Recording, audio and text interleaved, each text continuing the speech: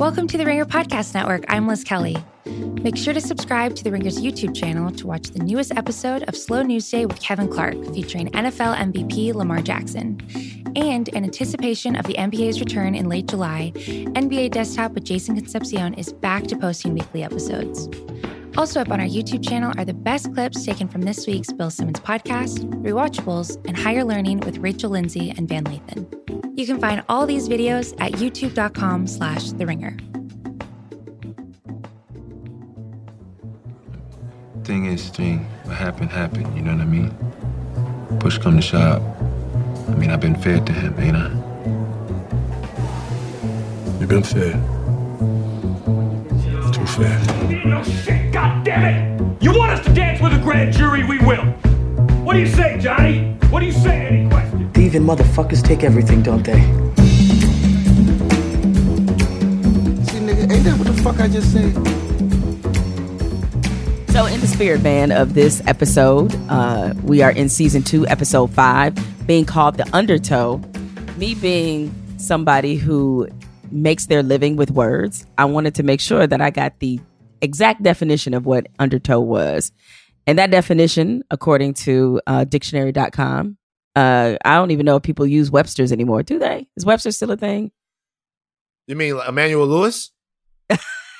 No, Webster's dictionary, right? No, I just go on the internet and just type it in and then it just tells me. Type it. Yeah. What have we become, man? What have we become? I remember in every household, encyclopedias, dictionaries, and thesauruses were a staple. World Book Encyclopedias got a new set. World Book. Oh, shout out to my Uncle Marvin. Got a new set of World Book Encyclopedias every year until I was 19. Every year until I was 19. World Book Encyclopedias. So shout out to Uncle Marvin. He got that. Man, these kids these days, they will never know the tragedy of having to search up something in an encyclopedia. Will never know. Or use the Dewey Decimal System. They will never know. The Dewey Decimal System in the library. I used to love Dewey. That was my guy. That was my guy. Yeah, like it was so fun to learn about how to look up stuff in the Dewey Decimal System. Or last thing we'll say, the memory lane. But like after you got into like the 11th or 12th grade and you had to do like research projects, having to go on the microfilm and look up old articles and stuff like that in the library at LSU, and just all of that, the microfiche. Yeah. Those was the days. But I'm happy they're gone. I'm happy they're gone. But it toughened me up, but I'm happy that they're gone. Nevertheless, the definition of undertow is any strong current below the surface of a body of water moving in a direction different from that of the surface current. So when you put into context what the actual word undertow means, and then you take that and apply it to what we see in this episode of The Wire, you can see a lot of currents moving against the direction that they are supposed to be going. What were some of your main takeaways from episode 5 here in season 2? Seemed to be a lot to do with trust. Seemed to have a lot to do with people trying to discern who they could trust. Trust being broken, trust being established. I have a couple of different examples of that. Number one, Beatty decides that she needs a snitch. She is learning on the job how to be a competent police officer from the best. She's learning from the bunk.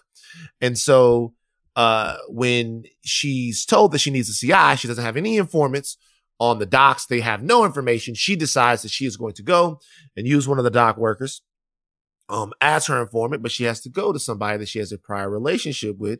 By the way, I did not remember that detail. I did not remember that her and Mal used to get down like that. So that was an interesting relearn.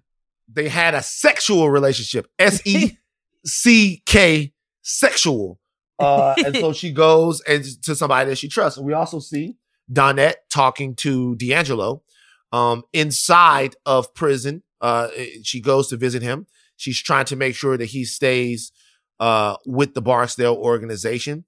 What struck me about that particular scene is that as she's making the plea to him, saying that they're doing all of these things, he fundamentally doesn't trust her. So he's tuning her out the entire scene and looking at his son.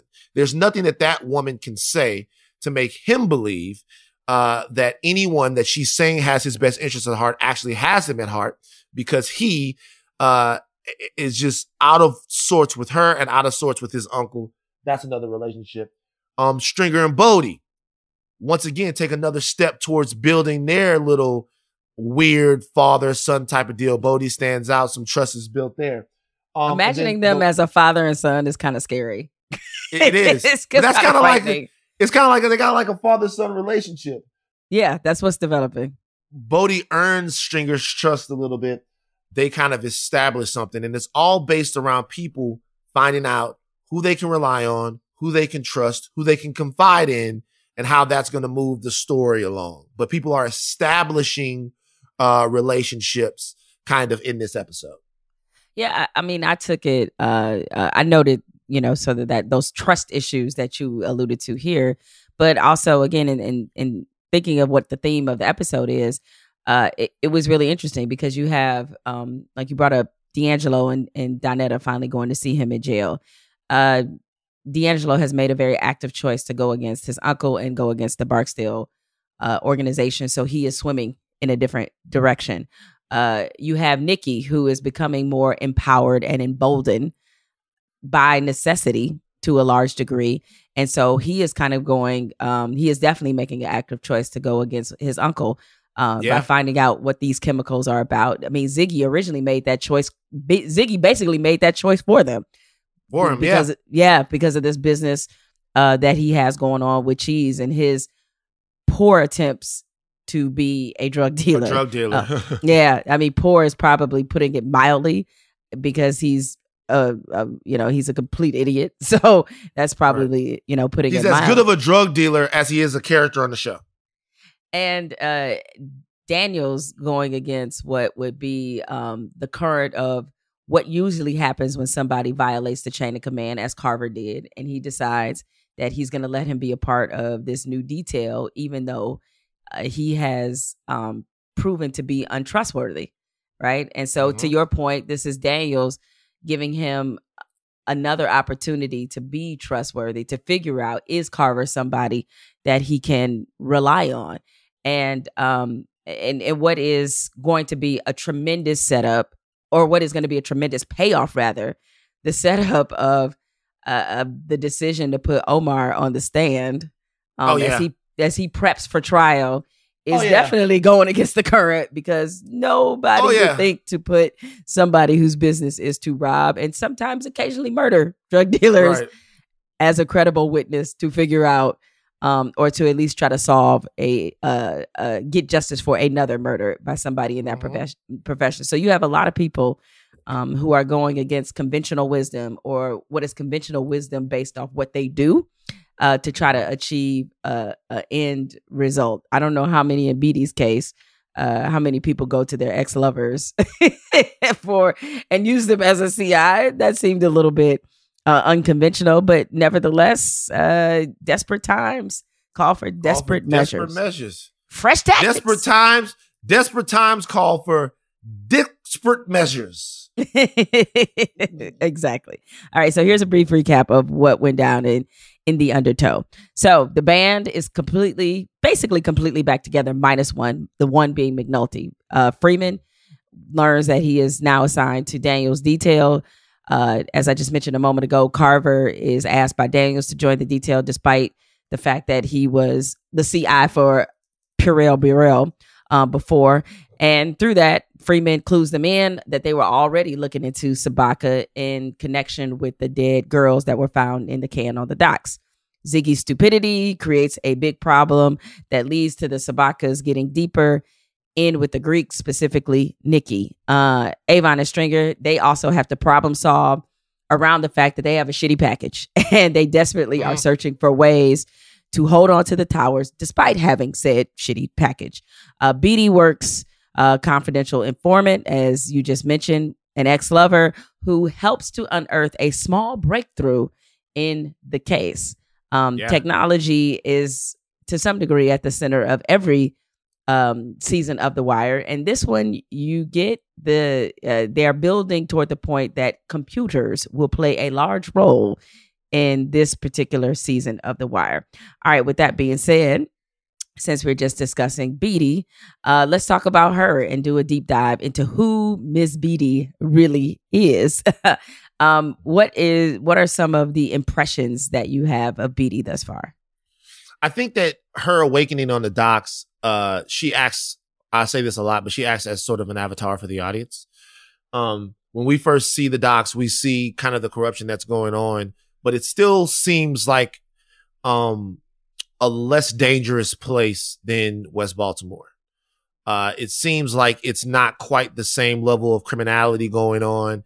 It seems as if, people aren't dying the same way. Crime is not taking place the same way. Everything that we got in West Baltimore was so overt. There were all the things that you typically associate with the seedy underbelly of society. There were strip clubs, and there were guns, and there was violence, and there were all of these things.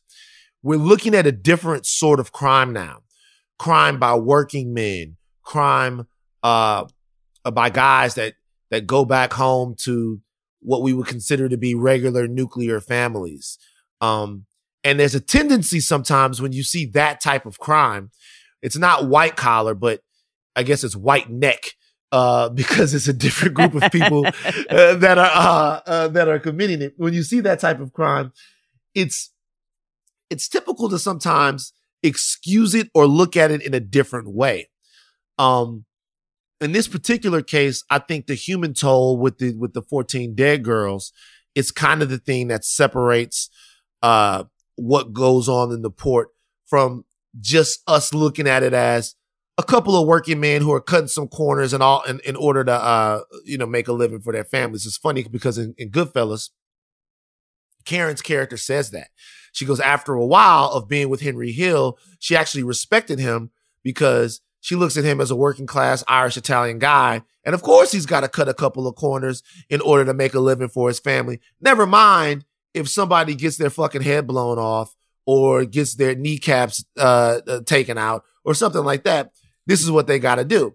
That tends to be looked at a little bit different than the crime that goes on in West Baltimore. Those people are animals who have descended into a world of criminality because they don't offer society anything more. In this particular case, in the ports, it seems as if we're programmed to look at it differently. Through the character of Beatty, we start to get the realizations of how bad things are there. She knew Frank Sabaka. She knows Horseface. She knows Nikki. She doesn't know that these guys are capable of being involved in anything that would lead to the deaths of 14 people. Now, I'm not saying that these guys wanted those girls to die or that they would have wished that to happen or not stopped it if they knew it was happening. What I am saying is that they are responsible for it. Nonetheless, part of what they're doing killed those women. And that's a fact that they have to come to terms with and will come to terms with this particular season. But through her, we start to see her mind open to what the guys that she always knew are capable of. And also about how she, in a way, was complicit in that for not being better at her job. Her job was to be a police. Her job was to go around there and make sure things were going right. What she learns throughout this season, what she's learning from Bunk about investigative tactics, what she's learning from other people as she information gathers, is that she hasn't been being police. She hasn't been doing her part. And in order to do her part, not only is she going to have to give more effort, she's going to have to look at things on the docks in a different way fundamentally. And that's kind of what this season is asking the audience to do. This season is asking the audience to put a little bit more effort into seeing these guys as the group that we saw last season in season one, number one. And it's also asking for us to do a little bit more to understand what makes people descend into the world of criminality. Because these guys don't seem like the skull cap wearing, Glock toting, drug slanging criminals that you know before. These are the guys that America has told you are pretty much okay. So I think a lot of those realizations for the audience come from her understanding what sort of world she's in And throughout this season, as she gets deeper and deeper and deeper into the case, she starts to understand more what she has to do and what world she's actually in. Well, it's when you look at all the detectives, even though they're all different, there is a certain commonality to why they became police, why they became detectives. And with her, it's different because she's the one who did it for the money. She did it for a bump and pay to try to help support her kids because they had been abandoned by her father, right? Which is, to some degree, is a unique or interesting choice to make. That of all things would be what you would do, to earn some extra money or earn some money, period. She went into this with the idea that this was going to be an easy job. She came in not just with low expectations. She came in with the intention, let's be honest, of not really having to do any work, with not really having to do any actual policing. That was her intention. She would have never joined the Western or the Eastern or any place like that where she actually thought real police work had to be done. Yes. It just wouldn't have made any sense for her. Great and point. Especially, Great point. Yeah. Given her lifestyle and being a mother of 2 kids, she's not trying to put herself in the most dangerous situation. But nevertheless, there is something about her naivety and the fact that she's not as hardened as the rest of them that adds a different and unique and I think necessary dimension to the character breakdowns. Is when she just has little lines throughout, like I think in the previous episode when she said to McNulty, like, oh, you didn't do this because you cared about the dead girls, you did this to get back at your boss. Like, she's generally stunned at that. And I think she is a great conduit and a great window that they can look at themselves and realize, like, wow, I've been on this job a really long time. Maybe I am a little fucked up, because she reminds them, like, she is the one, because to some degree, not to some degree, to a large degree, throughout the series, their behaviors are normalized. They are really, really normalized. Like, it's their police brutality is normalized. Fudging, witness testimony and doing all this stuff. It has been totally normalized, right? And she's the one person that's been like, you know this shit ain't normal, right? Yeah. Like, know, you're not supposed to do this, right?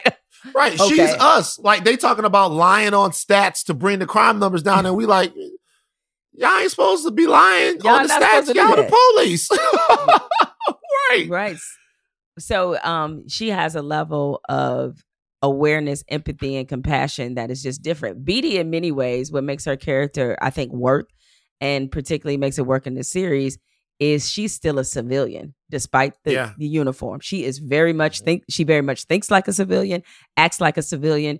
And so what we see over the course of this season, because she's kind of peppered throughout for the rest of the series, is them trying to bring her along and indoctrinate her into their world. It's like they're trying to, if they were a gang, it's like they're trying to jump her in, but she's like, yeah, I don't know if I'm fully invested. I'm invested in finding out what happened to these girls, but I don't know if I'm trying to take this police culture that goes along with it. So in many ways, you applaud her for still kind of holding her integrity dear, though at the same time also realizing that if she's going to do this, if she's going to ramp up the excitement in her life and be a part of something real, it's going to require her to get a little bit of dirt on her shoulders.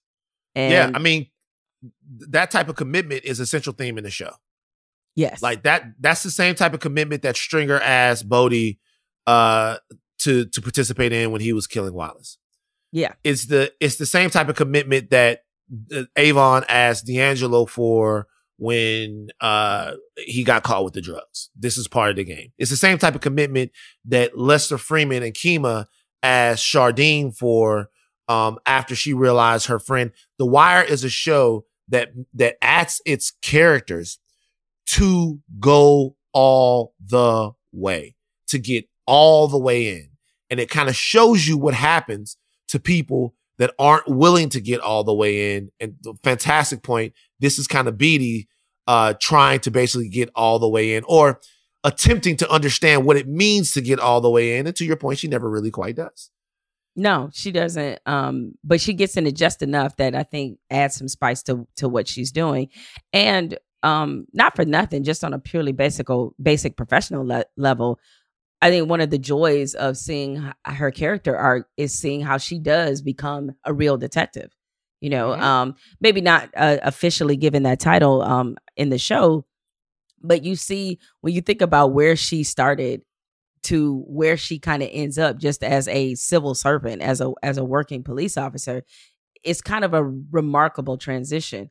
But she also, you know, kind of shows that becoming a good detective or becoming somebody who becomes better at law enforcement doesn't have to necessarily involve you completely sacrificing and compromising your integrity, as they all kind of have to some degree and been doing it for so slowly and so consistently over the years. They don't even realize when it's gone. And so she's an interesting kind of breath of fresh air, if you will, to bring to the overall theme of what police culture is really about that Simon seems to be so wrapped up in. Yeah. Another great part of this episode is watching Carve and Daniels talk. We'll talk about our favorite scenes a little bit later. And watching the makings of Carver and how Daniels is an expert boss. Daniels is not just the best boss in the history of The Wire. He's an expert level boss. You think he's the best boss in the hit? I think we had this discussion. Yeah, we did. Yeah. Daniels is the best boss in the show, but he's also an expert boss because he understands how to get what he's a Pat Riley type of figure.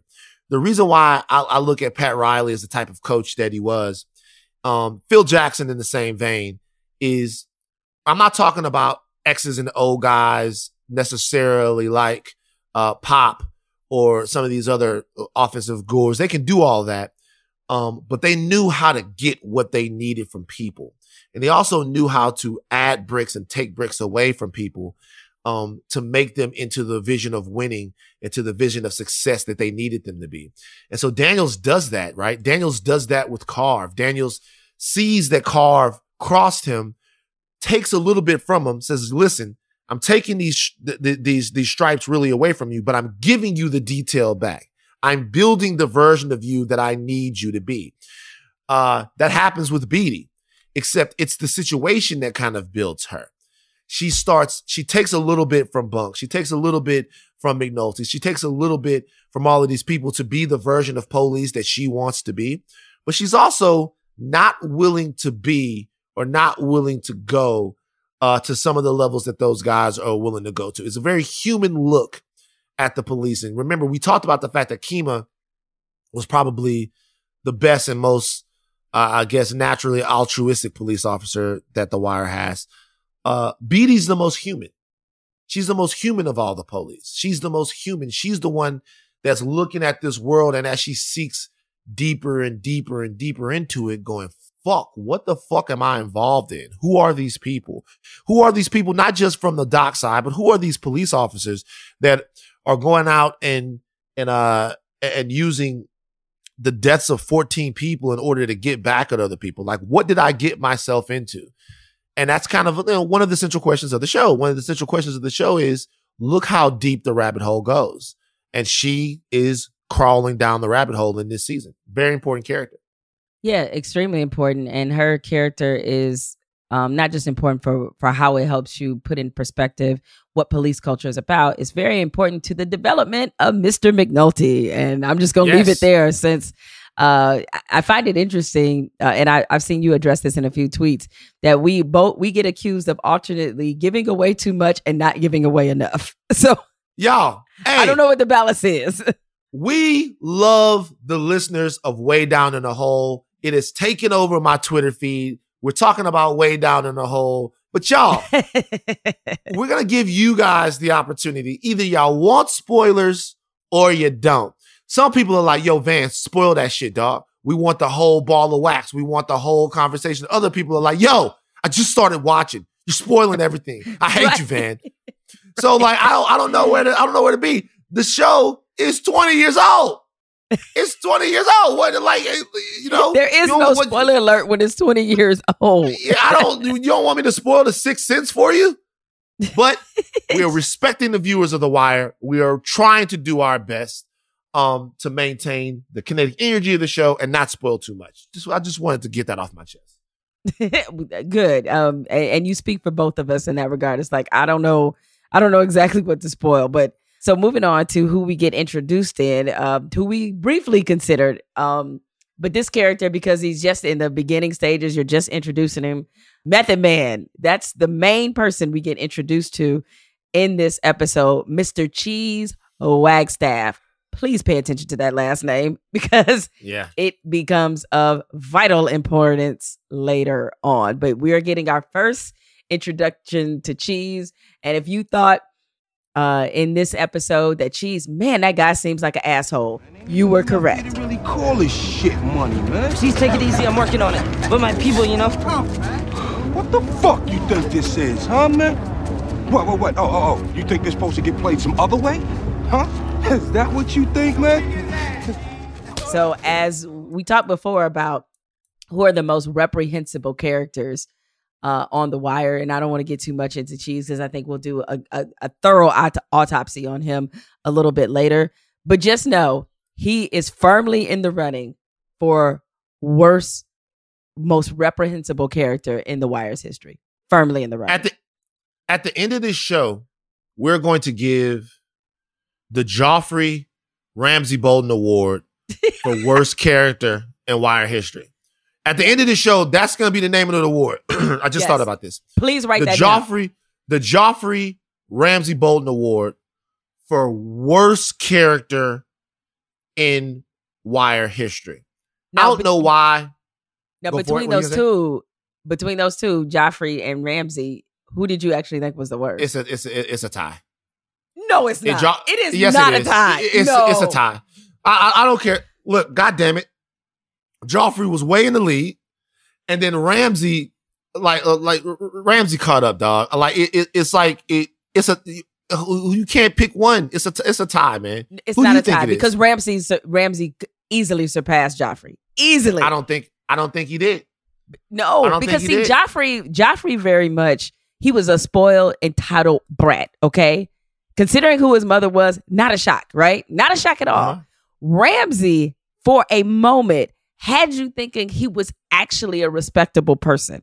And he was much more sadistic, much more vile, much more evil than I think Joffrey was. Joffrey was just petulant and kind of dumb. Joffrey hurt people, though. Oh, he did. He remember, it was a different kind of hurt, though. Ramsay, it's a little different. Ramsay was a complete sociopath. Right. Complete. Well, look, to me, it's a tie. But listen, point taken. Agree to disagree. But what I'll say is, you see how we just talked about those characters? Cheese Wagstaff is going to approach that level of despicableness. Yes, that's what's going to happen. We agree on that. We agree on that. And it's so crazy because whenever someone asks me this question, I talked about this on Bill's podcast. I never remember to say Cheese, but that's because I've put Cheese out of my mind. And that's the end of what I'm going to say about Cheese. Cheese, shout out to Method Man, one of the most likable MCs of all time. He was acting his ass off because Cheese sucks. But yeah, Cheese is going to be one of those characters in The Wire. Well, I think the debate, we didn't have this debate yet, but I think it's good for when we wrap up this entire season is who was worse, Cheese or Ziggy? And I know you got hate in your heart for Ziggy. I know that you do. But that's kind of a tough one. It's like which tastes worse, chitlins or castor oil? Both of them. My stomach's hurting. Yeah. Those are two really bad options. That's not a choice. Those are bad options. So let's talk about some of the best scenes in this episode. We were talking about Ziggy a second ago. Kind of hard not to bring up what happened with him in his car.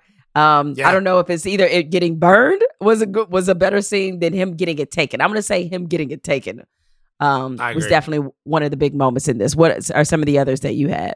Number one, the scene where Nicky and his baby mama go to look at the house.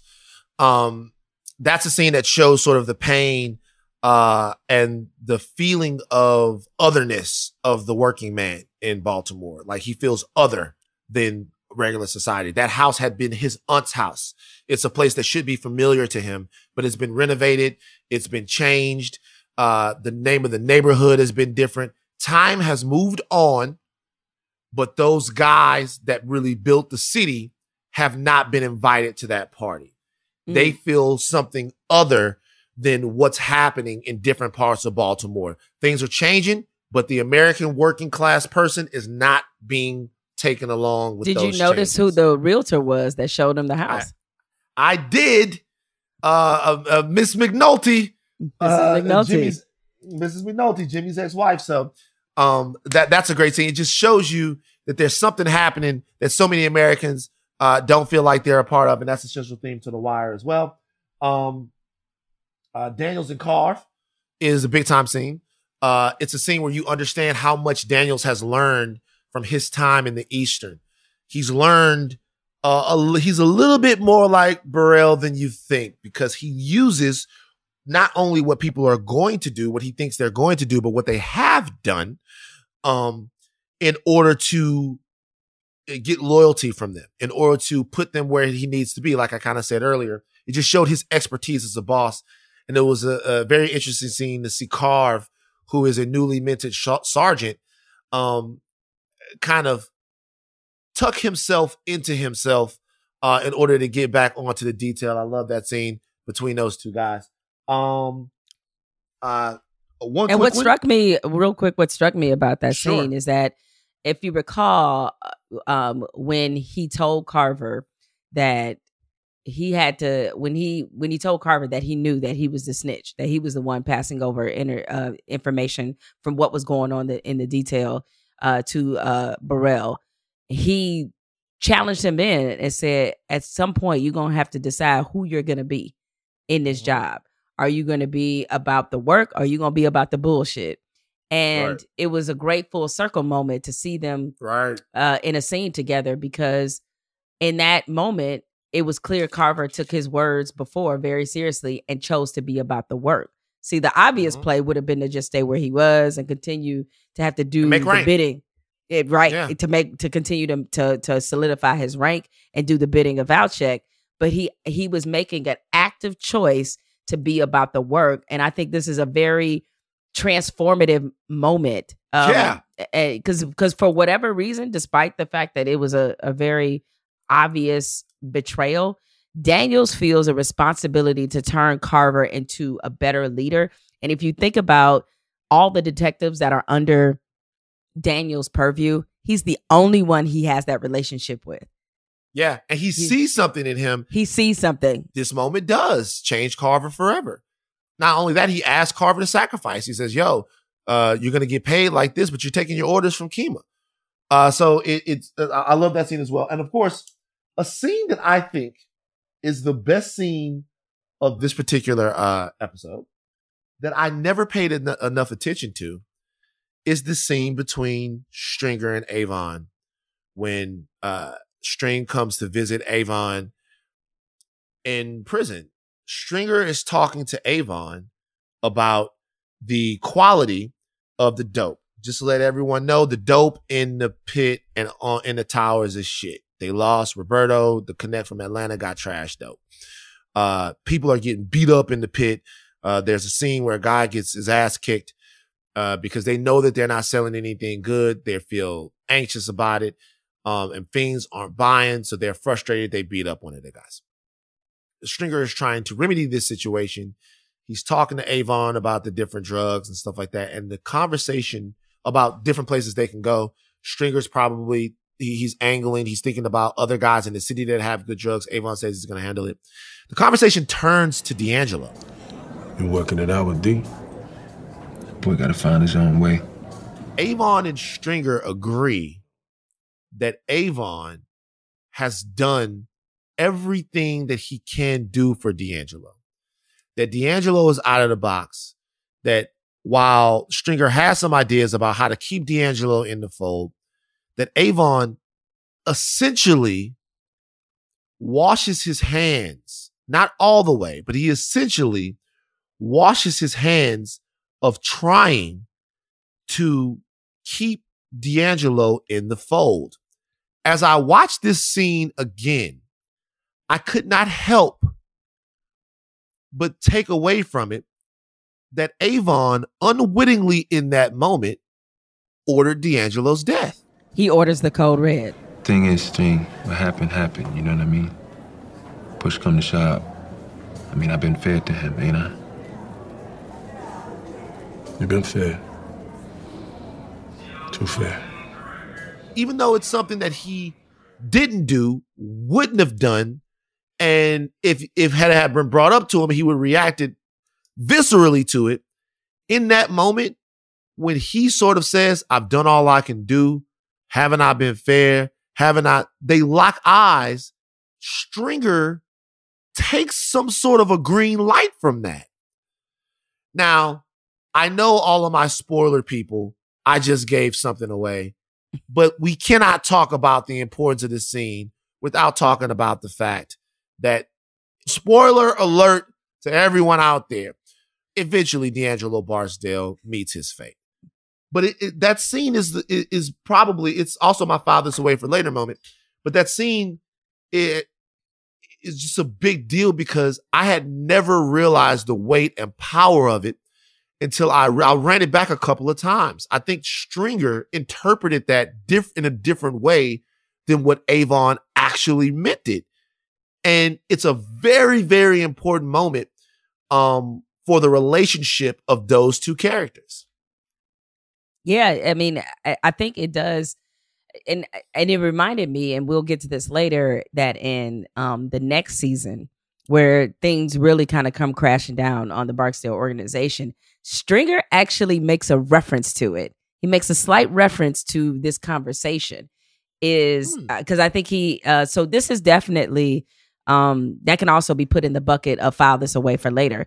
But I mean, Avon's exact words, it's hard to call them even subtle. He said, push come to shove, I've been fair to him.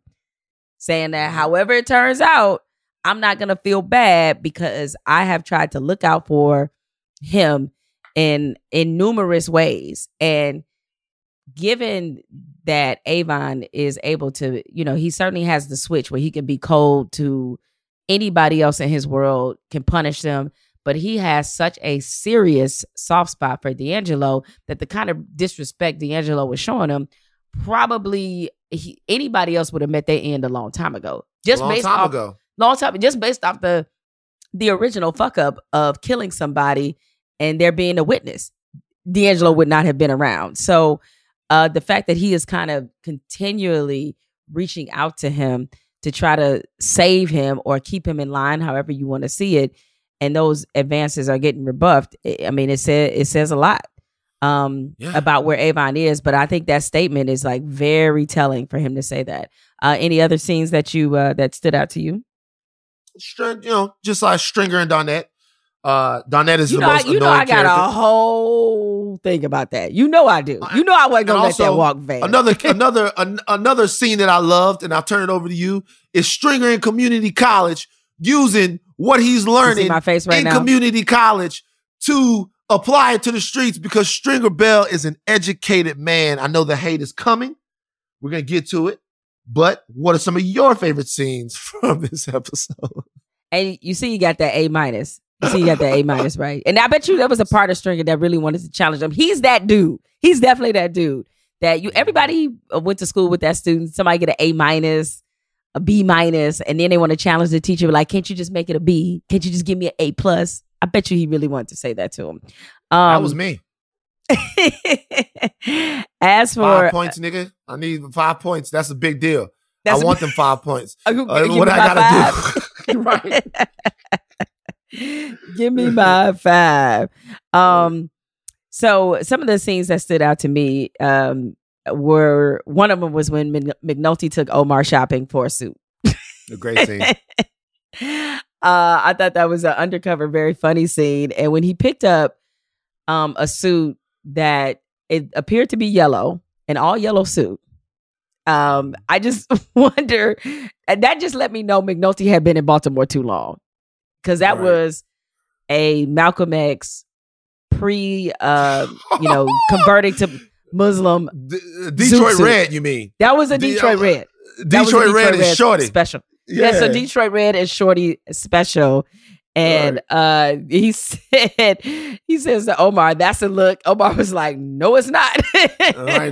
Like, you got me all the way fucked up if you think I'm going to wear something like that. You know, another, I think, you know, really good scene was, and it kind of, it's just so interesting to see Bodhi and Poot in these roles. So there's some altercation in the pit, and Poot is trying to, based off the lessons they learned from D'Angelo and just being older and a little more seasoned in the game, you know, some of the youngins, they decide to beat up a fiend because he had the nerve to actually tell them the truth about their whack ass product. And he actually didn't even say it. No, he really didn't. He just was like, he was just like, no, I ain't got no ends. And it was like, he said Death Grip ain't shit. Like, dog, chill out. Like, he actually didn't even say anything to them. That man was trying to walk to go get a burger. They just would not leave him alone. They're like, you gonna take this ass whooping, and you know, whether you like it or not. So, but the fact that, you know, Bodhi and Poot both have their awakening, them becoming more seasoned, is just an interesting moment, because those are things they would not have thought if not for D'Angelo. Right. So it kind of is a little bit of a full circle moment there.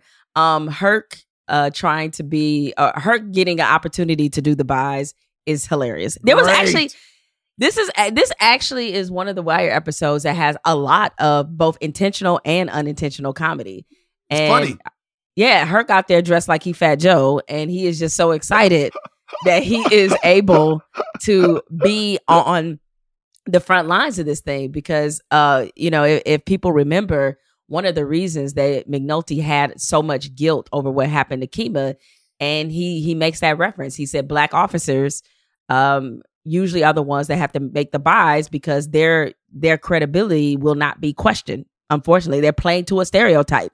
Right. I mean, and so they know it's automatic suspicion if white guys, you know, roll up and try to buy some drugs, and people gonna automatically think they cops and they're gonna go through more scrutiny. So black officers are constantly putting themselves on the line. And so the fact that Herc gets an opportunity to get in costume, which looked like, again, a triple fat goose and a don't forget the prop though. Don't forget the prop. He had his prop. He had the toothpick. He had the toothpick. Is just, you know, a kind of a bit of a hilarious you know, moment. And I thought another you know, really good scene too was when Sabaka is standing tall against Bunk and Beatty when they deliver the subpoenas to the dock workers, and he's listing off the presidents. We're here through Bobby Kennedy, Tricky Dick Nixon, Ronald Union Buster Reagan, and half a dozen other sons of bitches.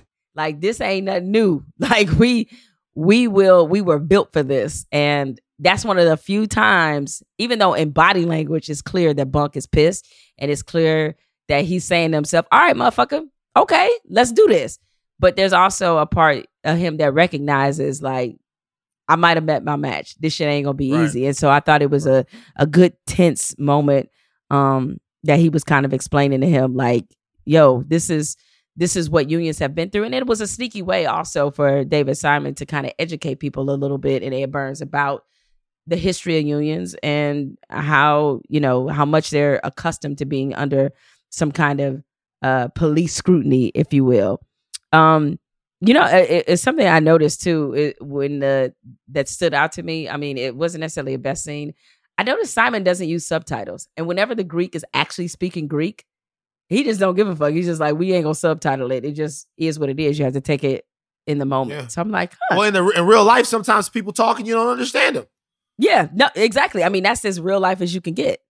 Do you know what else I noticed about, speaking of subtitles, I want to address something. Here in the Lathan's Abram household, there are times where we use the subtitles on the show. We really, like, I watch subtitles almost with everything, right? I'm going back and forth from my computer. I'm going back and forth to the television sometimes. Sometimes I'm over in the kitchen over here. You know, I'm not a homeowner like Maserati Jamel Hill. Not quite yet. And sometimes I'm over here. So I use the subtitles. I you know, the Wire subtitles have the N-word on them. Really? With a hard ER. Hard ER? So that's anytime. Sometimes the word, sometimes the word is said with the hard ER, normally by the white characters, okay? But when the black characters say the N-word on The Wire, it's also said with a hard ER. Here's the thing. There's only one thing worse than hearing the N-word, and that's seeing it. Right. Because, look, when you hear the N-word as a black dude, you can differentiate every single, the usage of it, right? You can differentiate the usage of the N-word in West Baltimore and the usage of it in the port is not the same when you're black. It's a whole thing for a different podcast. However, anytime it's said, it's the ER version from anyone, and you're watching it, you're like, okay. It cuts like a knife. So all I'm saying is HBO or whoever's responsible for that, I'm sure you got some brothers and sisters. Let them go through the show one time and put the N-word in its proper place, so I don't feel like I'm watching the Amos and Andy version of that's all I'm saying. Just clean up the subtitles a little bit. Love the show. Clean up the subtitles. Give us an A every once in a while. So, that's Van's request. Give us an A, a little less. Can we get a little more A so I'm not rereading Huckleberry Finn? Like just a little bit of A, So right, a little bit of A, so we don't think that we're in the remake of A Time to Kill. A little bit of A, so we're not at the Laugh Factory with Michael Richards. Shout out to him. But well, I wonder because it was, even though the N-word is said, it's usually said in a way that's not gratuitous, as a regular flow of conversation. And it's not said a lot in all these episodes, if you think about it. And I wondered, I may have to do this. I may have to go back and count to see how many times it was said in this one, because this is one of the higher ones, because I believe Ziggy uses it 3 times. Because every time he refers to Cheese, he calls him the ER, straight up. Right. Yeah. I guess if somebody took my car and set it on fire, R.I.P. Princess, that might evoke an ER-ish spirit. I'm about to say, it might evoke can't really, with the way Cheese acted. Now, I don't endorse it, but I don't endorse it, but I understand. As Chris Rock would say, I don't endorse it, but I kind of understand it. I understand, right? Under those circumstances. So, okay, so those are the scenes that jumped out to both of us. Now let's talk about what aged well. It was a lot of really good things in this that aged well. Was it something in particular, or some things in particular that struck you? So, one thing that I actually don't like age well. And there are a lot of things that age well, but I'm just going to bring up one thing. When inside of the room with Bunk and Beatty and discussing the dead girls, Sabaka, in order to prove that he cares about the dead girls, says, I got a wife. I got daughters. I got women that I care about. So it's not the lives of those specific women that you actually care about. You care about women because you know women. Fellas, please stop. Please stop. What if you don't have a wife? What if you don't have a daughter? What if you live someplace what if you don't have any way to, then what? Then do you not care about the 14 girls? I still hear that all the time. Dog, you think I would do something like that? I got a daughter, man. I got a wife, man. I get that you have a wife. What about the women that you're not related to? Do you care about their safety and empowerment? It's one of those things. Oh, it's a soapbox, man. Whatever. All I'm saying is that immediately when I heard that, I think about what happens every single time you get somebody in a situation. I would never do that. I care too much about my daughters. I care too much about my wife. just care about or for that people. matter, when they're asked about somebody who's been accused of doing something harmful to a woman, and it inevitably comes. It's like, I got a wife, I got a daughter, blah blah blah blah blah. I got a sister. So some I would never condone this, and then they go on to condone it. It's like, oh, okay. So despite having those women in your life, you still are condoning the harm of women. Yeah, care about the safety and empowerment of people, whether or not they have penises, vaginas, or in some cases both. Care about the safety and empowerment of people based upon their human right to liberty, freedom, and to breathe the oxygen that everybody else is breathing. Ain't got nothing to do with your wife or your daughter, dog. It's got to do with living in a harmonious society where people have the best type of access to things that are going to make them fulfilled human beings. That's it, bro. Stop. It's not about your connections. It's about, kind of us.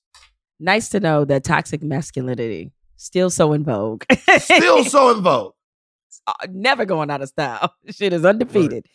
Right. So along those same lines, because I also had that noted as well. Like, oh, look at Frank Zabaka giving us the old daughter, wife, sister speech. What also aged incredibly well was when Carver and Kima are in the abandoned house overlooking, I can't remember his name, the white dude who's, selling drugs. And Carver goes, "Thieving motherfuckers take everything, don't they?" Love that. Love that. Not only is he selling drugs, but he's also using the A, though it still sounds kind of like an ER. And he just using that A throughout. That is his language. That is, you can't tell him he ain't one, probably, right? Yep. So, but cultural appropriation never goes out of style. Ages incredibly well. And I was like, wow, David Simon figured out a way to make a commentary about gentrification using drug dealing. I'm here for drug dealers.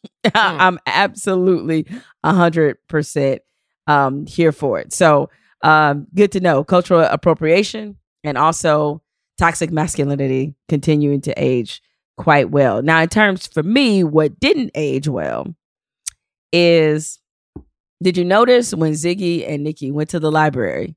And I love how fascinated that Nikki is with, computers exist. Like, it just, again, shows that despite there is a certain underclass in this country that just is not exposed to certain things. And so he says to him, so you could just type it in and it'll just look it up for you. Like us, he grew up on them encyclopedias. He knew about the Dewey Decimal, right? But he didn't know shit about this computer. Did you notice the search engine? It was MSN. That did not age well. Almost no search engine aged well. Nope. Google fucked them all. They took Ask Jeeves, bye. MSN, bye. What else do we have? We had... I'm trying to think of what some of the other search engines. So it was Jeeves. Was it Navigator? Navigator was one? Netscape. I can't remember. Alta Vista was one. I think Alta Vista was like... Everybody had one. None of them. When Google started coming around, Google destroyed all of them. And shout out to, Yahoo, because they still are relevant, and then they have the news and all of that stuff like that. Yahoo's. I go to Yahoo. But like, when you Yahoo something and then when you Google it, Google really figured out the game, bro. Like, they really did. And see, Google, unlike those other words, like, Google has become also a lexicon in our culture. Like, you just, you use it, you Google something, like with everything, like Google that shit, or people saying in lyrics, Google me. Like, it's like nobody was rapping about putting MSN search in a lyric, right? But Google will be in a lyric. So it has, it's a fixture, it's here to stay. And as much as I know people will, use, like, as you said, Yahoo, other ones, like, ain't nobody really fucking with Google. And they got Google Earth. Google, it like they you can look up people's houses on Google. You can put photos in it. I still go look up my old childhood home and shed a tear every now and again. Baton Rouge, Louisiana. I still go look it up. And it's, what's crazy about Google Earth is until they changed it, I could go look at my dad's house from the time that we lived there. Oh, wow. And I printed the pictures out. So, like, remind me of my childhood. So yeah, Google. Shout out. I don't know why we just gave them an ad, but shout out to Google. They don't need any more money, man. Was there anything you noted that aged the worst? No, I mean, I had the search engine written down. You know, it's like, once again, the age of the worst is always hard for me. But no, I had the search engine written down. It's just like, it's just funny to watch people use that old technology, and it probably seemed so cool then. But like, yeah, the search engine part was definitely. Yeah, I mean, he might as well. These computers that Ziggy has been using, it might. I know that shit's on dial-up. It's got to be. So that brings us to always a favorite moment for me. It's the Stringer Bell fuckboy moment. Wow. Now is where I get to once again tell you all for the 1,000th time that this dude's a fuckboy. You will come on board one day. And his relationship with Donetta, already problematic, right? Already problematic. We've gone through this, right? When they first linked up, and as I pointed out, he'd been scoping Donetta from the start. Even when D'Angelo was free, he was on that, right? It's one thing if you just say out of retaliation, retribution, disrespect, if you want to get with Donetta just to get back at D'Angelo and the fact that he has become a problem in your life because he's a problem for the organization. Let's say I could convince myself that that's appropriate, right? This motherfucker trying to straight up replace him. Not just hit it and quit it. Not just smash and grab. Not just the occasional, let me get some Donetta. No. He picking up his son, telling him, talking about some, what we gonna do about your pops? Yo, this dude, this hard A is trying to be his father. Somebody else's child. Like he trying to fill the whole role, man. The whole role. Okay. You know what? He might as well, when Donetta gave him the clothes that was D'Angelo's, he might as well put them shits on. Might as well put them on. That was gonna be too tight. But okay, so listen. I only got 2 words for you. Russell Wilson. Okay? Nobody gets mad. No, that ain't the same. That ain't the same. Nobody gets mad when Russell Wilson has baby Future. Russell Wilson braiding his hair, gotta wear him the jersey. I saw baby Future doing a cone drill, like with a football, like running around, chopping it up, doing a 3-cone drill, like hot routing people. Like he is completely. I'm not gonna let you introduce this orange to this apple conversation, man. He's completely his father's son. His father seemingly being Russell Wilson. And everybody applauds it. Everybody goes, oh, it's so great. It's so great. All Stringer is doing is providing a stable male figure for that boy now that his father is gone. And insinuating he about to kill his father in his ear. What you think? I agree. Do you? I mean, look, to me, I think, that part's a little problematic, but I think that just a little problematic. You might as well murder your dad. Then we can be a family. I think that part's a little problematic, but I'll be honest with you. I applaud Stringer for seeing a young black boy who needs a male role model and stepping up to the plate. He could have been all Snoop Dogg and Baby Boy, walk by like, fuck your fort. But that's not what he's doing. He's seeing, you remember that from Baby Boy? That's like, I do. That's crazy. Snoop did that. So, but he could be all like that. But nah, he's embracing the child. I applaud Stringer for that, man. Shout out to Stringer. Stringer Russell Wilson Bell. Stringer Russell. No, man. Wait. They got the same name. I'm not letting the Russells. Man. No. It's the Russells. Wait, it's Russell Bell and Russell Wilson. How dare you put disrespect on Russell Wilson's name by even mentioning him in the same sentence? They would both be willing to take care of it. It's what Russells do. Somewhere right now, Russell Crowe is taking care of somebody else's son. This is just how Russells get down. Somewhere right now, Russell Brand got somebody else's kid driving around with them. Like, bro, shout out to the Russells of the world. Be a Russell. Be a Russell. You are conveniently overlooking the detail of that. Russell Stringer Bell is also he's also doing this as D'Angelo believes that Donetta they're still in a relationship, right? Because he's also doing this covertly and sneakily as a method to try to control D'Angelo in jail and keep him in line by planting information to the baby mama, who, when she visits, is like, we got everything taken care of, and String gonna do this, String gonna. I ain't never heard her talk so much about String. We should have let D'Angelo further know it was some shit amiss, because she doing a whole lot. How much you talking to String, Donetta? How much? Yeah. And by the way, her levels of ain't shitness is just really impeccable, because she way up there, by the way. Way up there. Oh my God, she's way up there, because not only is she letting this dude just straight up replace D'Angelo, she got the nerve to be cooking for this fool, and then she gonna say, you gonna see, String, Lil Donetta can burn. First of all, ma'am, don't refer to yourself in the third person, and please don't add little to it. Just full stop right there. Full stop. The two of them deserve each other. They do. And they ain't shitting this together. Yep. I hope they can catch a Seattle Seahawks game together real quick. He gonna mentor this young boy to murder. That's what he gonna do. Mentor him to be the next one. You know what? And he the type of dude too that he is gonna tear up every photo of D'Angelo. That baby ain't gonna even know that he had a daddy before Stringer Bell. That's the type of dude he is. The baby just gonna be walking around like, why am I short? Like Dad, you're like 6'6". Like, why? This don't make no sense. Like, why am I short? It don't make anyway. All right. So got a little trivia for the people out there. So if you recall, I don't know if it's the last episode, but at least a few episodes ago, you saw that Frank Sabaka has a dartboard in his office that people, commonly threw some darts at, right? I was thinking about who is the picture on the wall, because when I looked at it, I was like, that picture looks familiar. So I did a little research, and this was one of those sneaky things to work in here. That was Bob Irsay, who, as we know, is the guy that moved the Colts from Baltimore to Indy in the 60s. I was like, got it.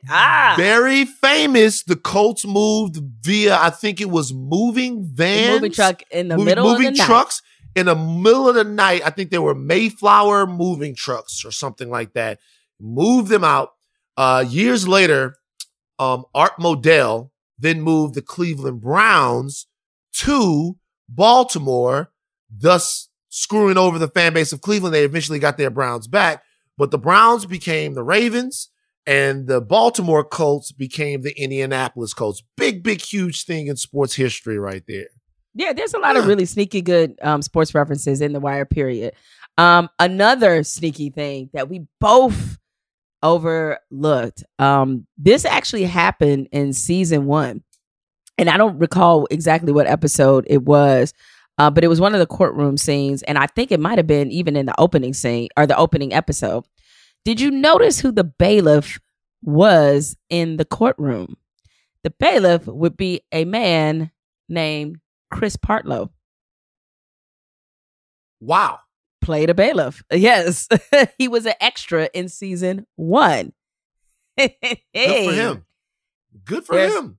There's a fun fact. Now, it's not actually Chris, or whatever. He's not playing Chris. He's just an extra. But little did you know that we had actually, by the time we get to Chris in season 4, we'd actually seen him before in season 1, because he played one of the bailiffs. So kind of like a Rick Ross situation, right? Like, shout out to I don't Ross. think it's a part of the. I don't think it's a part of the storyline. Shout out to MMG. Just joking around. That wasn't bad though, man. It would be interesting to see, Chris Partlow. I was a bailiff, and then I went the wrong way, and now I'm a killer. Whatever. We're gonna get to Chris Partlow later, though. It was an interesting career trajectory. So those are the bits of trivia. And by the way, thank you to everybody who has continued to tweet both Van and I, and Instagram me as well, some good trivia nuggets. If I don't use it, it's not because I didn't see it. It's because I tried to wait until time it to the episode we're going to discuss so that it kind of makes sense. These were 2 that I overlooked, so I went back and decided to feed you some knowledge there. So some of these nuggets will be well-timed and well-placed. All right, Van, finally, we've come to that moment of truth. Who won the episode? Beatty. Very rarely is it for me that somebody who we do a deep dive on also wins the episode, but I feel like that is true. In a show about evolution, Beatty is the character that evolved the most this particular episode. There were other little nuggets. I love Bubs in this episode trying to steal the barbecue before he gets kind of like noticed by McNulty's sergeant.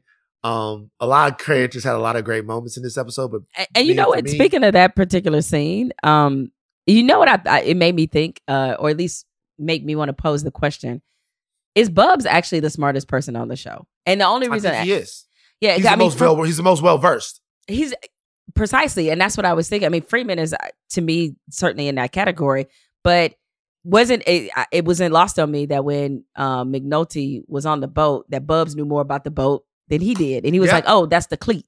And he was like, "What kind of knot is that?" He's like, "A Baltimore knot." He was like, "What's a Baltimore knot?" So it just spoke to the fact that Bubs is a really smart person.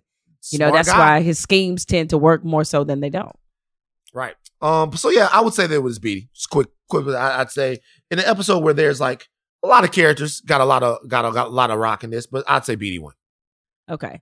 That's a good choice for she certainly, especially because she is able to unearth a detail that becomes a major, kind of file this away for later moment, is that this whole series, or this season rather, will be based off what they're able to find out about the computer technology. Because once she realizes from her ex-lover that they do things the computerized way, and even though Sabaka is trying to convince them that, oh, human hair happens all the time despite these computers, it's inevitably what becomes a key piece in them trying to get some real traction and bringing down, Frank Sabaka. Oh, just real quick before I tell you who won the episode, another scene I forgot to bring up, and I'm shocked at you, Van, that you didn't bring this up, since you seem to go out of your way to try to find something redeeming about Stringer Bell, is when he took what he learned in the classroom and brought it to their board meeting, right?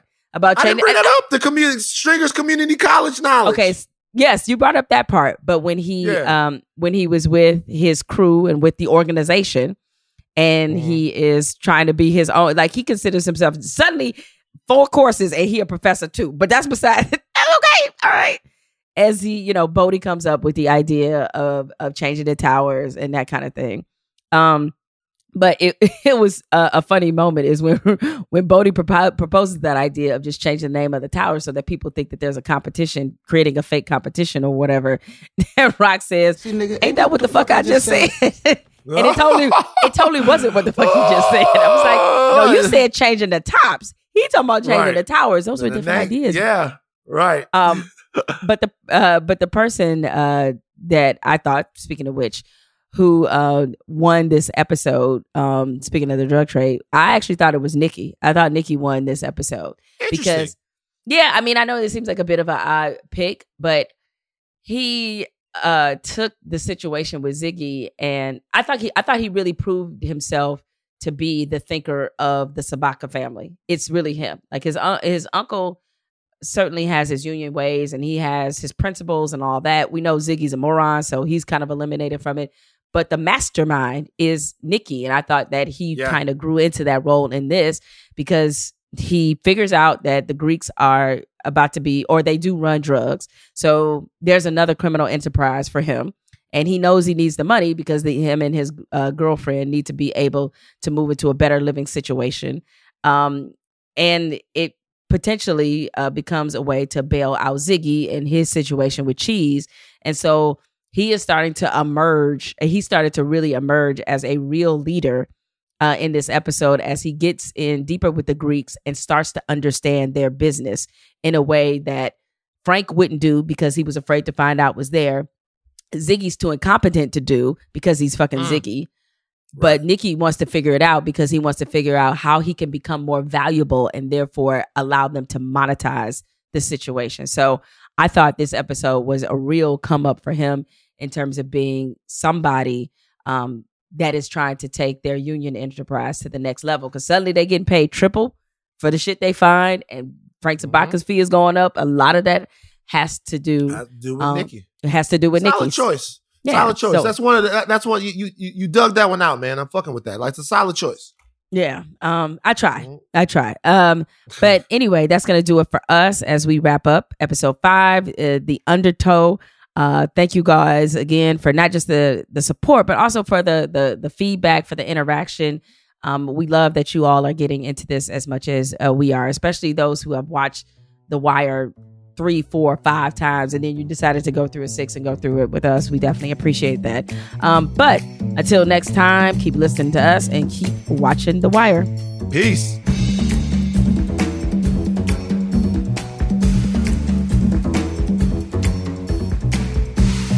By the way, I'm gonna murder your dad. Then we could be a family. What the fuck am I involved in? Who are these people? What?